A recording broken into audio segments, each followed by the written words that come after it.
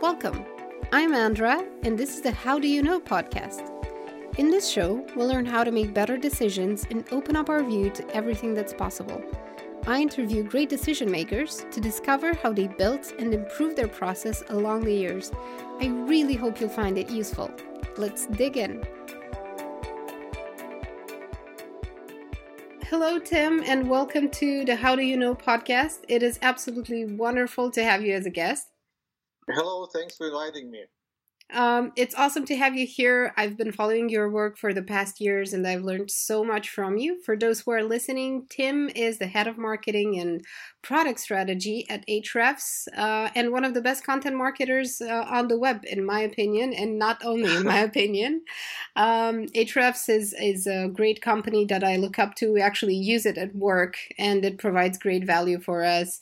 And beyond that, the reason why I'm so excited to have you on this podcast is because you have a very interesting life story and a very good track record of making great decisions that have led you to making a big impact, having a big impact on people, not only in the marketing field, but also those aspiring to grow as marketers.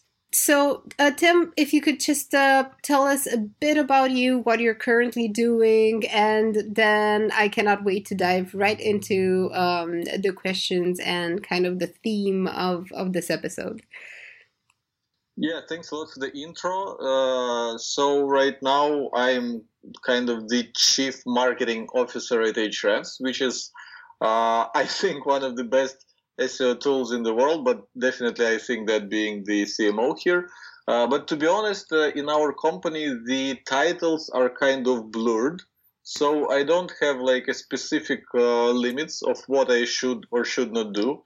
This is why the title that I usually use, like in my guest articles or like talks, is head of marketing and product strategy, because I also influence the actual product a lot, because I talk to a lot of people.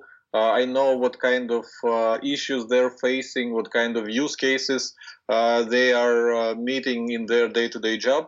So I actually influence the product a lot, suggest features. I also hire people to our team, and not only marketing team, I also hire people to our design team, UI, UX team, also help with hiring data science people, even though I'm probably the least qualified person to talk about data science in our entire company. But yeah, I try to do everything that would help our business grow.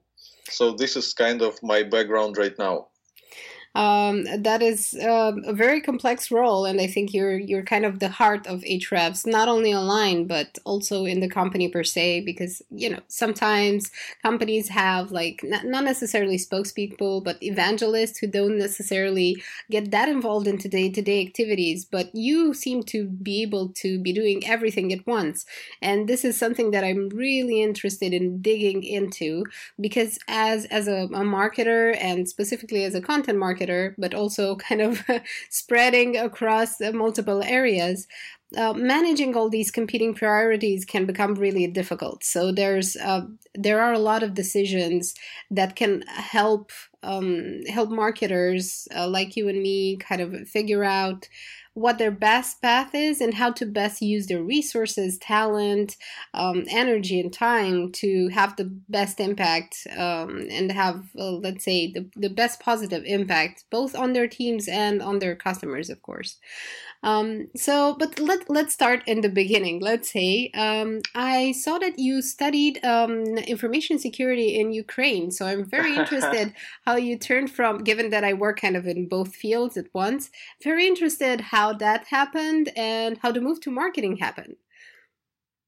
Well, studied information security is a nice way to say it, but I wouldn't say it actually what happened back in my kind of university years, because if some of the listeners are familiar with Ukraine, which is my home country where I was born and raised, it's not like I think it's the third world country, and one of the kind of traits of the third world country is high corruption.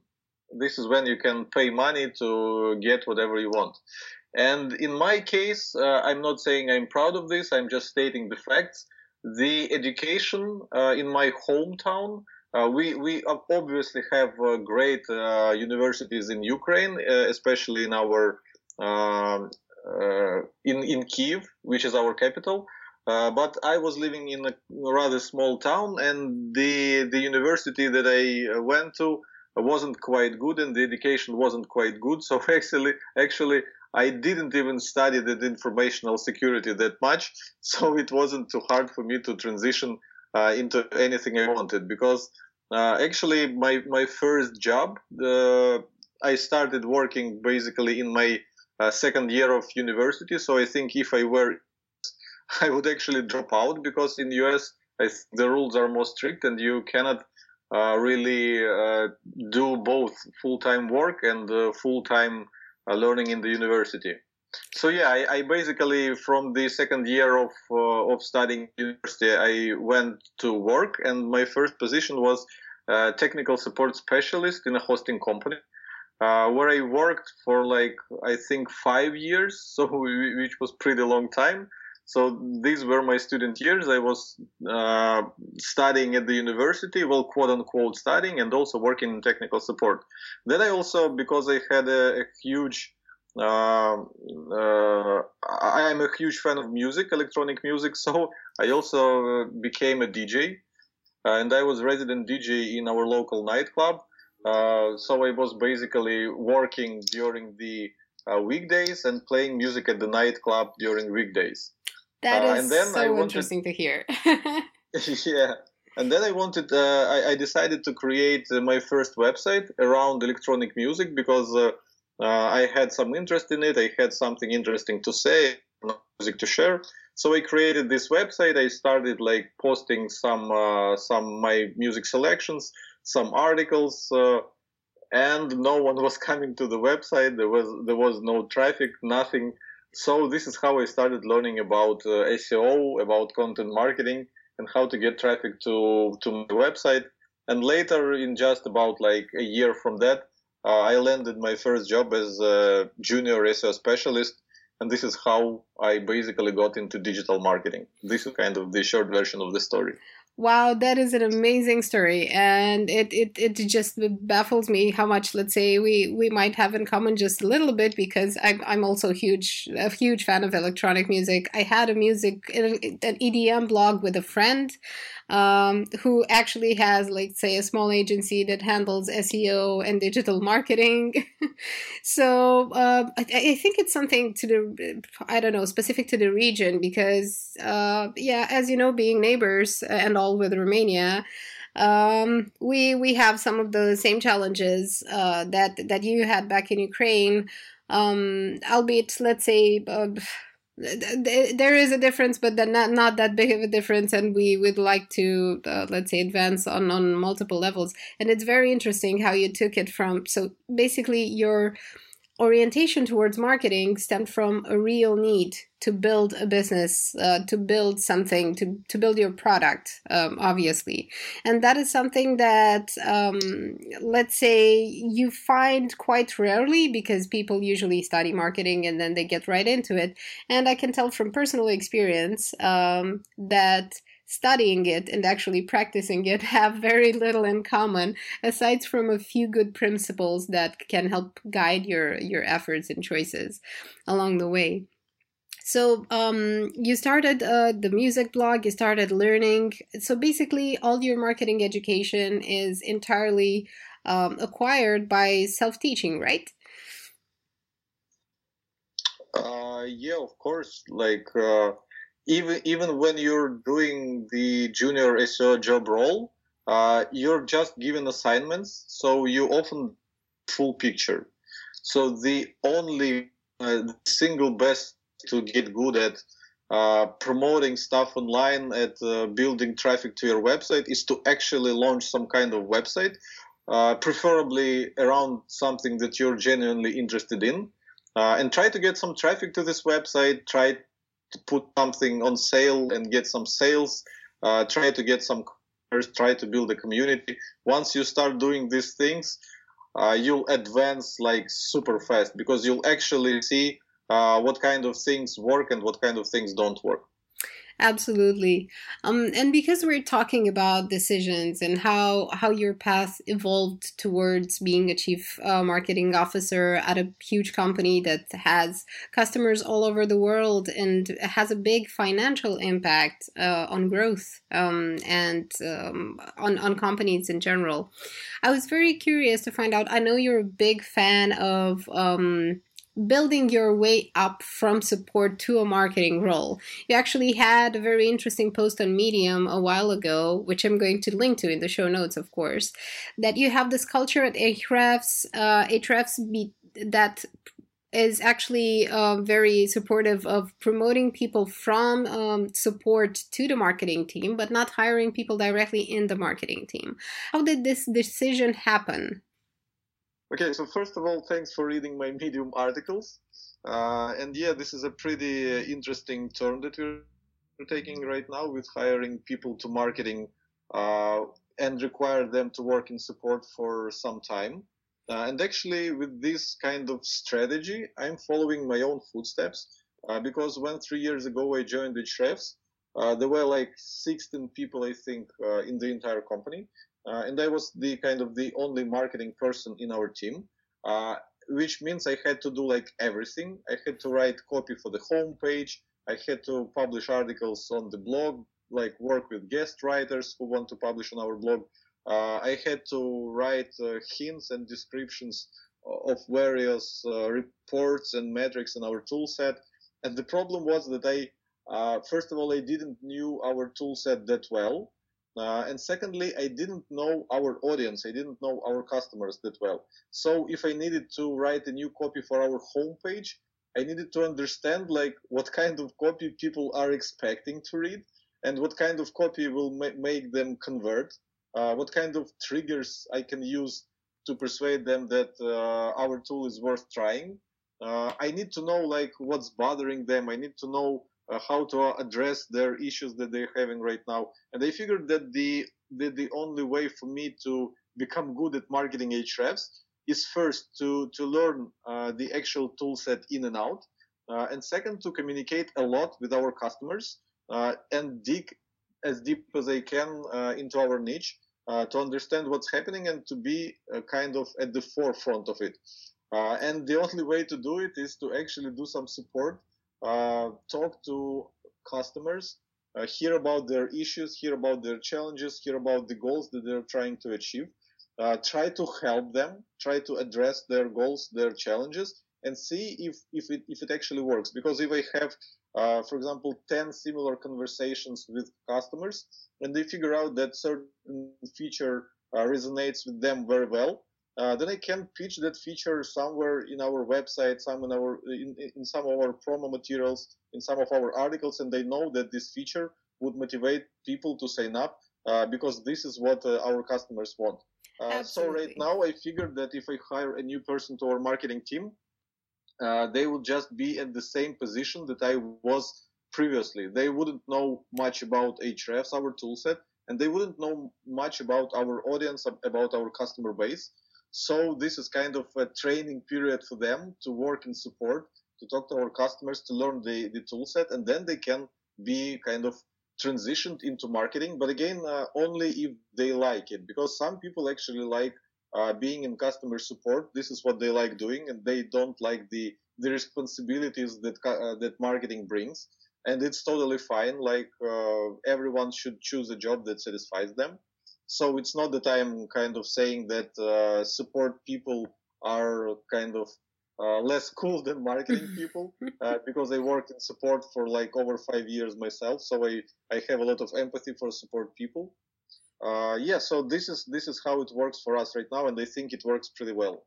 I think that is a great strategy and something that can easily, let's say, filter out the people who might be, hung on the superficial aspects of what it takes to be a marketer and a good one. Because obviously nowadays this profession, let's say this role, is now so varied, and it extends across so many types of specializations that it's difficult to sometimes tell the good ones from the bad ones. But the good ones do stand out because of their results, due to their results. So I think, in my opinion, that was a very interesting choice to make in terms of hiring, and a very important one, because obviously I'm a strong believer in people and their ability to either make or break a company or a team or a product, and so on and so forth. I believe that if you have a good team, you can basically do anything, and that kind of applies to my perspective on decision making as well, because I think that the people we surround ourselves with have a big influence on how we make decisions and the quality of the decisions we make, because they can either challenge us to grow and explore more options than we thought of, or they can be very, supportive in the way that, yeah, sure, whatever you think is best, but without challenging you in any way. Do you have those kind of people in the team that challenge you, or in your group of friends or professionals and like-minded people? Yeah, to be honest, in HRF's team, I feel that like most people have this leadership thing in them, which is very cool in terms of running business with a fairly small team, because HRS is now, I think, 36 people or something like this. While our competitors like Moz and SEMrush, I think Moz is almost 200. I don't know what's their count right now, and SEMrush is, I think, over 500. So you can tell that we wrestle with such big companies with a ton of resources with much smaller team. So yeah, I think that a lot of people in HRF's team have this leadership kind of aspect trait in them, and often it helps, because yeah, you cannot make a wrong decision, because there are so many people with strong opinions, smart people with strong opinions, that you often have to kind of defend your decision and make sure that you will address all their arguments. But on the other hand, sometimes you're like 100% sure that your decision is awesome, and you feel kind of reluctant to defend it, because like there's just no point in it. You're like 100% sure. So sometimes this can be a roadblock, but oftentimes it saves us from making bad decisions. That's for sure.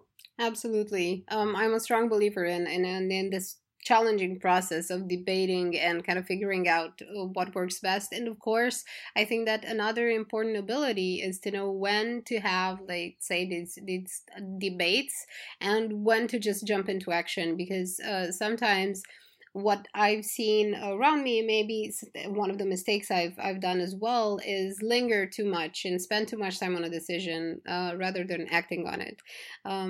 And speaking about, let's say, decisions that have some sort of regret nuance to them, do you have any of those? Do you have a decision that you wish you would have made sooner, for example, or something that you wish you could have done better? Because obviously, when we look towards our past actions, things are different rather than they were at that moment.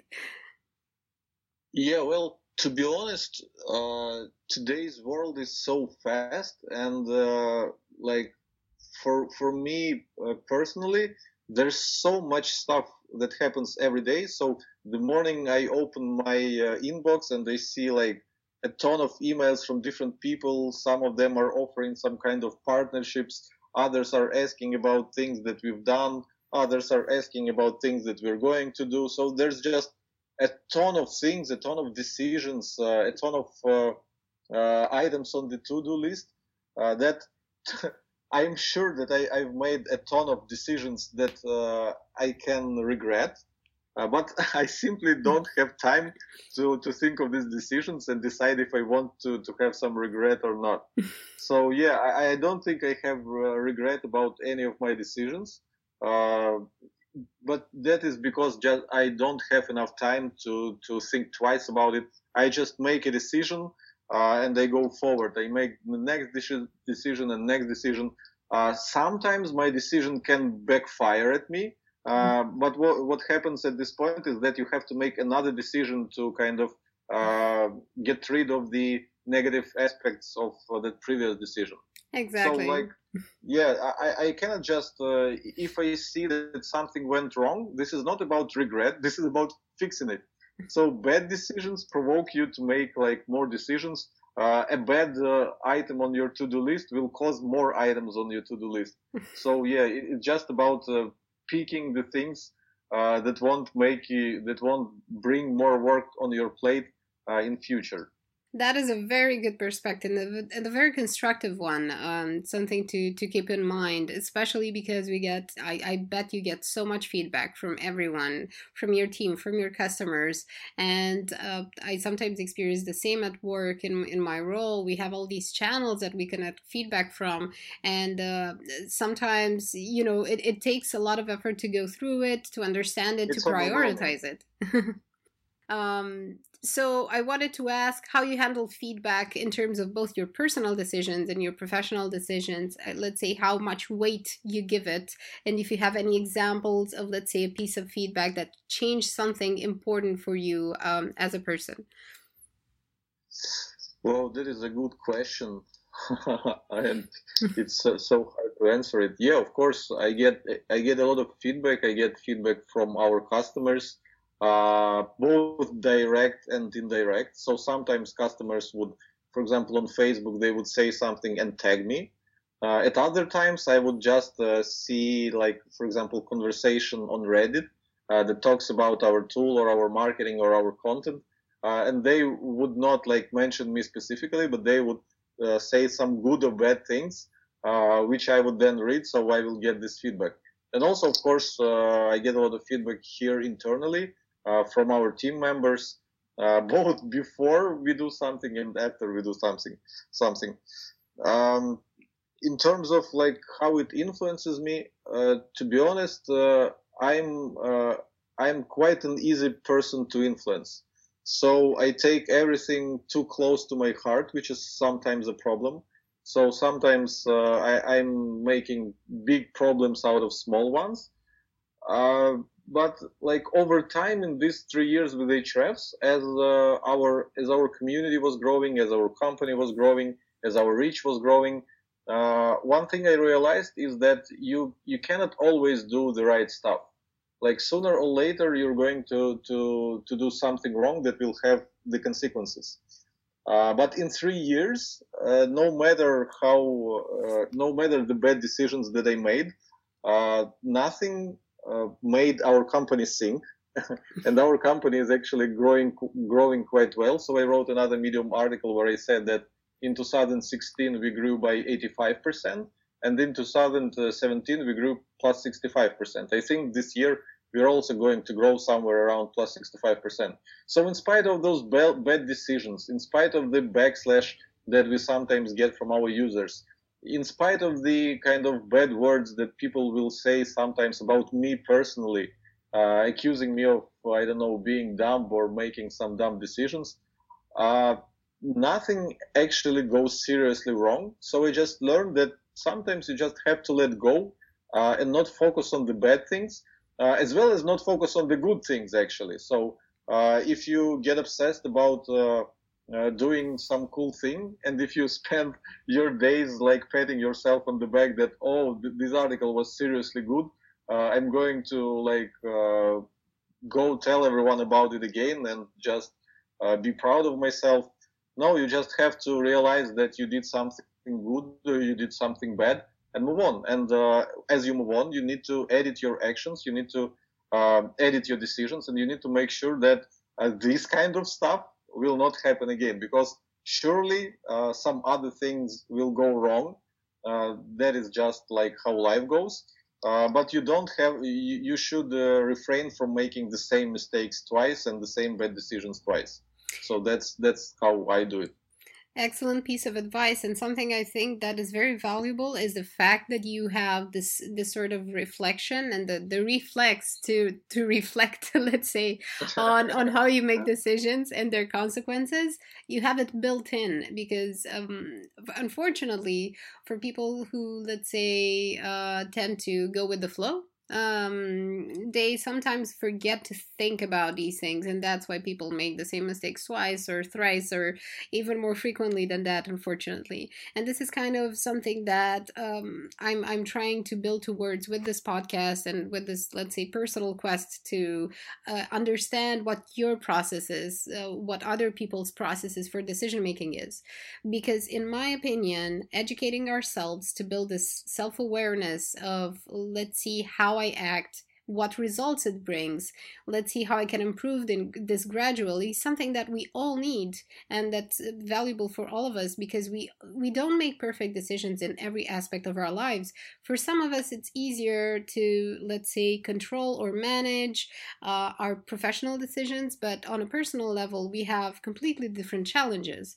So, speaking about, let's say, personal decisions that are also tied to our roles as professionals, I'm very curious to find out how you chose to move to Singapore and what that meant for you and your family, and if how you see this change and what it's brought you, basically.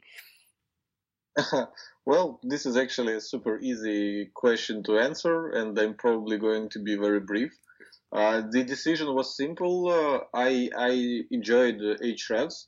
I really wanted to be part of this company. I just felt that I belong here, that I can contribute a lot, and I can kind of build and influence my career a lot with such a great with such a great team building Hrefs. So I didn't think much about moving to Singapore from Ukraine. Again, uh, because Singapore is like one of the best places in the world to live. So yeah, I think it was an easy decision for me in terms of moving. But yeah, it comes of course with its own challenges because the culture is entirely different from the culture in Ukraine. It's hard for me to kind of connect with Asian people. I think it would be easier for me, much easier for me to connect with people from US than with people from Asia because there's just like too big of a gap in the cultural difference. Yeah, and like I will not go right now and discuss like all the pluses and minuses, all the pros and cons of living in Singapore and Ukraine. But of course, like you have both. You have your pros of living in Singapore compared to Ukraine, but you also have the cons of being a person from a European person living in an Asian country. So that's what you have. Mm-hmm. Yeah, I thought of the cultural difference, and I can imagine that it is challenging sometimes to communicate because the values are so, not necessarily the values, but the behaviors and, let's say, the cultural norms, they're wildly Yeah. different. And while you and I may connect very easily because we shared kind of, we both know how the specifics of the region and the challenges and so on, and that brings people closer. So yeah, I can only imagine. But to me, that is very brave, moving to such a different culture and such a different country. Of course, you definitely have a very keen focus on what you want to achieve, and maybe even how to achieve it. So that does make it easier in a way, because you get a lot of, let's say, it's very rewarding to be in your role and to be the work you're to do the work you're doing. So I think that is a very important aspect to build on and nurture in general in our lives. So given the choices you've made over the years, I know that you're a big reader. I know that you read a lot, and you consume a lot of content. You put out a lot of content, of course, as a result. I wanted to ask if you have any specific resources that maybe have helped you improve your choices over the years, or improve your thinking and your critical thinking. Yeah, first of all, I would like to talk about the book that I think changed the course of my entire life.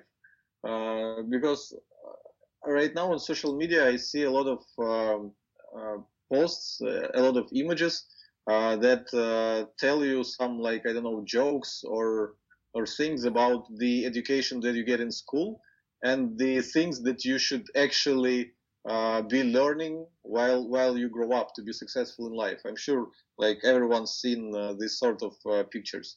And so this was the same for me. Back in Ukraine in school, we were studying, I don't know, mathematics, algebra, and I was pretty good at it. Chemistry, foreign language. This is one of the biggest things that helped me in my career, of course, but not mathematics, physics, chemistry, or whatever. Like just today, when I was walking to the office and listening to some Gary Vaynerchuk talk, he said, early in my school, I realized that the position of Saturn will not have any effect on my life. And so he didn't really care about like what they were teaching in school. So yeah, back to the book. That totally changed my perspective in life because school just can't teach me this kind of thing. The book is called Outliers by Malcolm Gladwell, and it was totally awesome for me to realize just two things. The first thing was that in your career, in your life, the kind of the amount of success that you can get is largely predetermined by luck, by the circumstances. So in this book, he was explaining that you could only start Microsoft if you were at that position, at that time, at that place. You could only start Apple if you were at this position at the time, at that place. For example, a guy from Ukraine couldn't really launch Microsoft from Ukraine because everything is different. You don't have the resources, you don't have investors, you don't have companies who would support you, and blah blah blah. So this was the first biggest realization that luck plays a big role. And the second realization is that you can kind of create this luck by working a lot. This famous $10,000 rule, that if you want to be like really successful, if you want to be professional at something, you have to spend at least 10,000 hours perfecting this skill or working in that niche. And actually by working in a certain niche, by trying to excel, by trying to get better at it, you create all those opportunities that people call luck. So this is exactly what happened to me. I was working in digital marketing. I launched my own blog. I launched my own products, and I was promoting myself. I was reaching out to different companies, asking to guest write for them, asking to do some like consulting services for them. And this is how I reached out to Ahrefs, who eventually hired me as their director of marketing. So if I weren't doing all this stuff, I wouldn't get hired to Ahrefs. But at the same time, it is great luck that I reached out to them exactly at a point where they were in need of a marketing person. So yeah, the book Outliers by Malcolm Gladwell definitely changed my perspective in life, and I'm still kind of using these guiding principles. I'm still trying to hustle, and I'm still realizing that my hustle doesn't always bring results because there's aspect of luck involved in it. But I'm just trying to create more opportunity for luck to kick in. Oh, that is such a wonderful way to put it. And I think that there is such great value in understanding these aspects, understanding what we can, let's say, control or influence, and understanding what is, let's say, outside of our reach, but still trying relentlessly to build these opportunities. And I myself believe that working hard is our best asset and something that's fully in our control. Talking to people, extending, let's say, invitations to discuss things, getting feedback, and just putting stuff out there, just shipping things is so crucially important for everyone. And maintaining a discipline to do this constantly and not just have those peaks in productivity and then just a slump and do it again and again.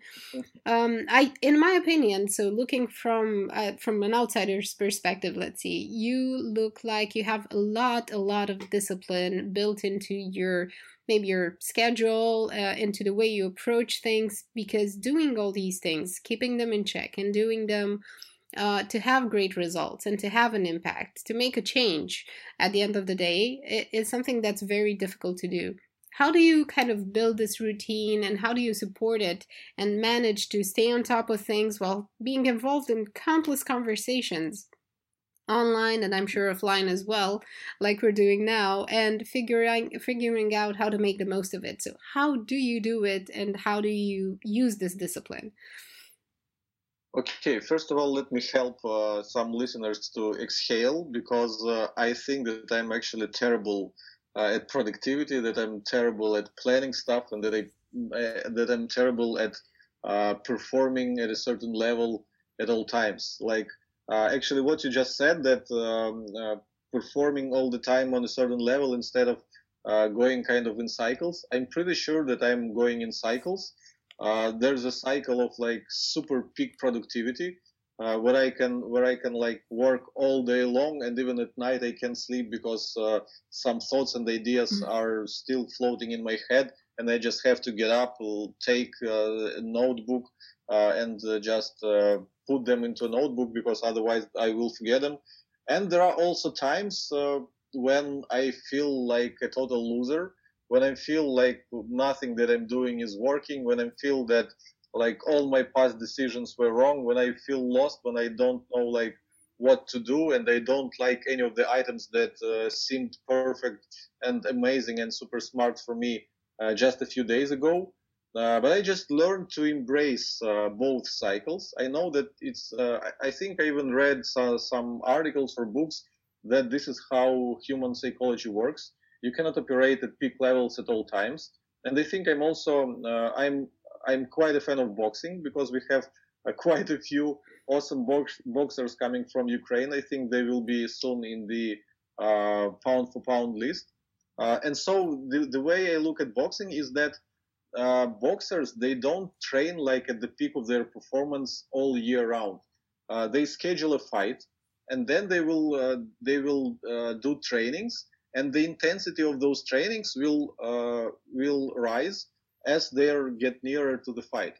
So like 3 months before the fight, they will start like training in a relaxed way, but a few weeks before the fight, they will have their like most challenging trainings and most challenging I don't know workouts uh, to then reach the peak performance on the day of the fight, and then after the fight they will take a vacation where they will not train at all. So I think this is how human body works, this is how human psychology works, and I just embrace both cycles.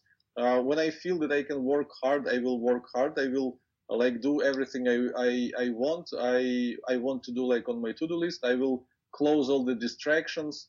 But when I'm not feeling that I am being productive, when I don't feel that I can come up with some smart ideas, some good decisions, I just let it go, and I just do like the minimum needed stuff to keep the team running, to keep the company running, like in kind of, I don't know, maintenance mode, or how do you call it?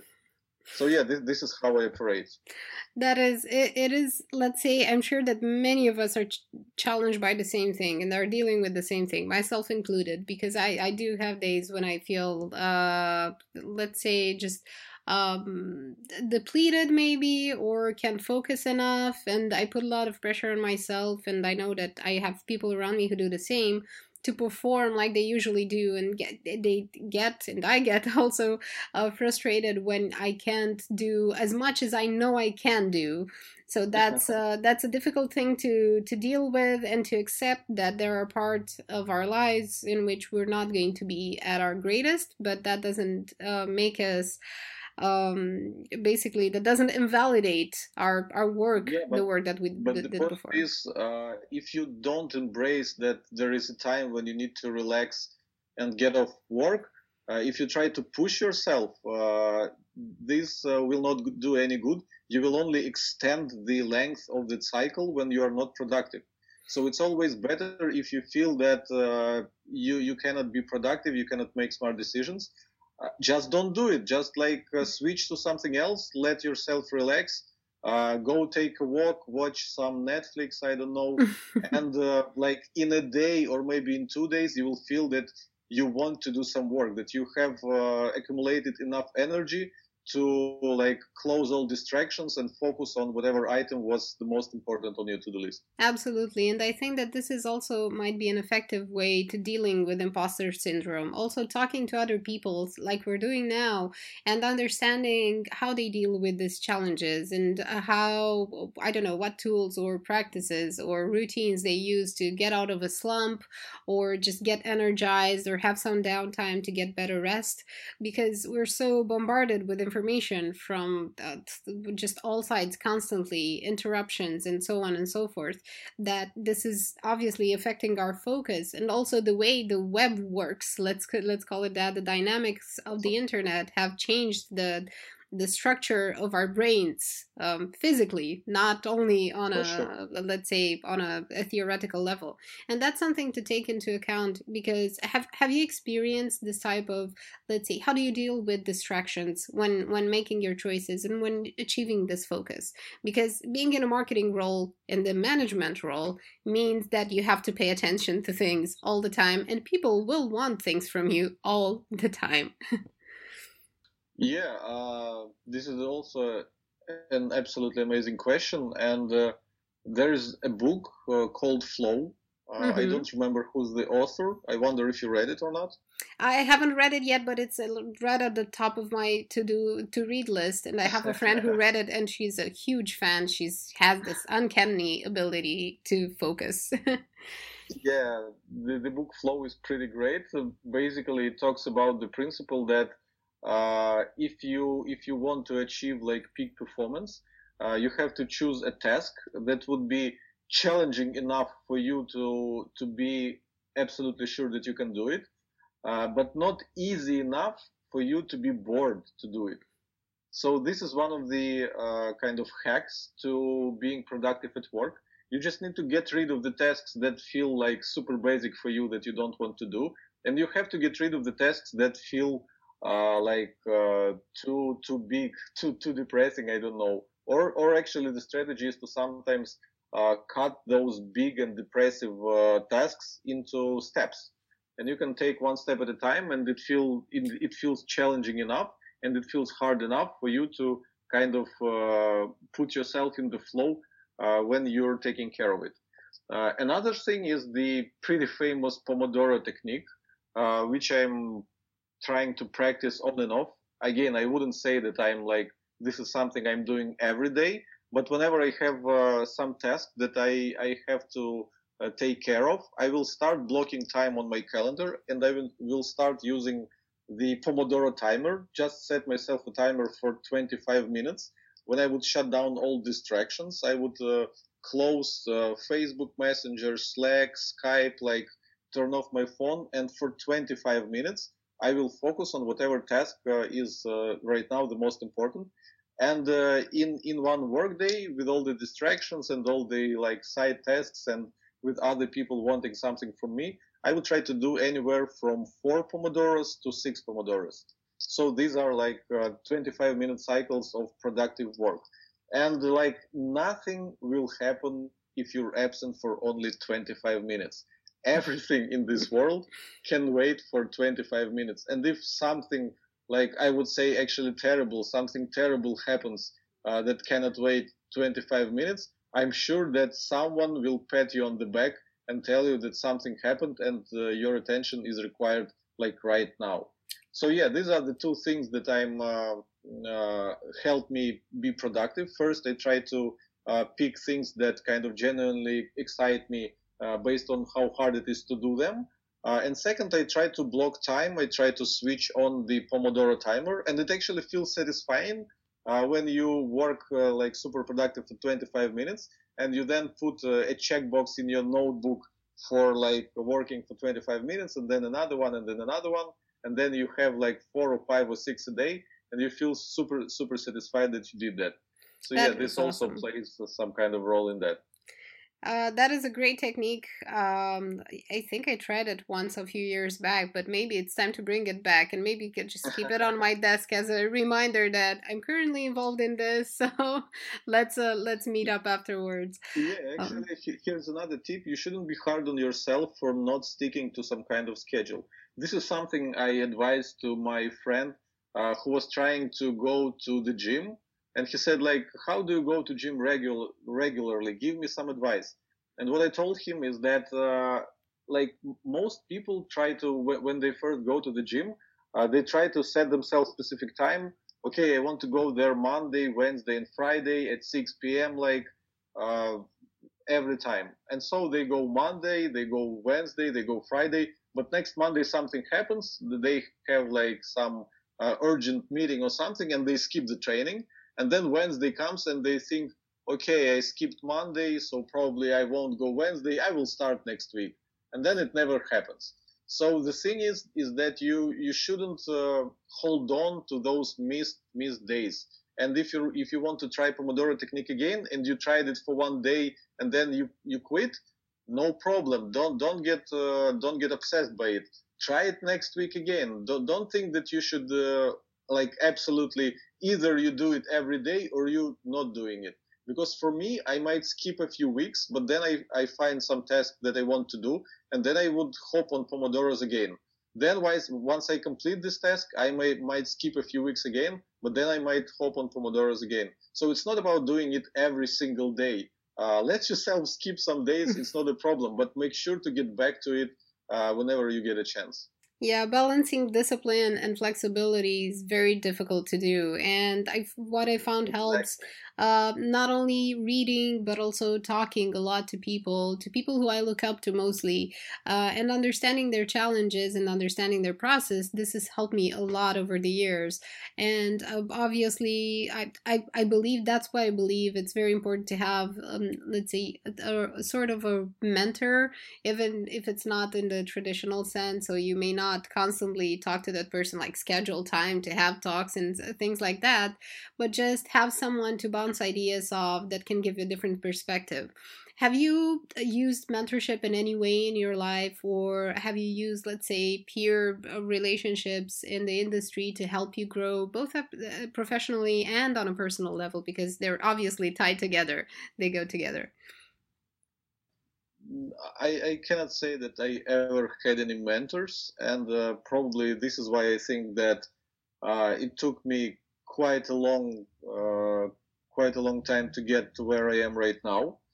But I don't actually think that you really need a mentor that much to achieve something, because right now, as we were talking, we mentioned quite a few books and quite a few principles that we have learned just by reading stuff online, watching some seminars on YouTube, reading books, attending conferences. So you don't necessarily need a specific person who would you always go whenever you have a challenge, or who will have his own goal to coach you towards achieving something significant.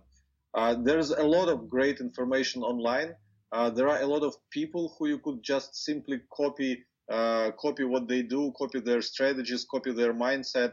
There are quite a few like biographies of like famous people, like Rockefeller, that you can read and take away something. So I don't think you really need a mentor, but of course it helps if you can find a person who will be open to sharing their experience with you, who will be open to dedicating their time to help you out. That's always a good thing. But for me, it didn't work. I mean, I wasn't able to find that person, because when you're just starting out, there's nothing much you can offer to those big guys. So what's their motivation to help you? It is super hard to connect with them. And right now, when I already achieved something, when I have some kind of influence, knowledge, experience of my own, I find it that it is like quite much easier for me to connect with people who are at least at the same level, or maybe a few steps higher than myself. But it's still super challenging for me to reach people, for example, like Gary Vaynerchuk.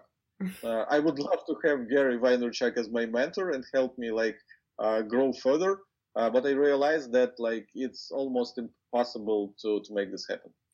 Yeah, I understand. I totally understand these challenges, and I think it's taken me a very long while to kind of gather up the courage to approach the people who I looked up to, like you, like Kevin Lee, for example, from Buffer, and many other people in the marketing field and beyond, because I felt the same thing. I felt like an imposter. I felt like I have nothing interesting to talk about with these people.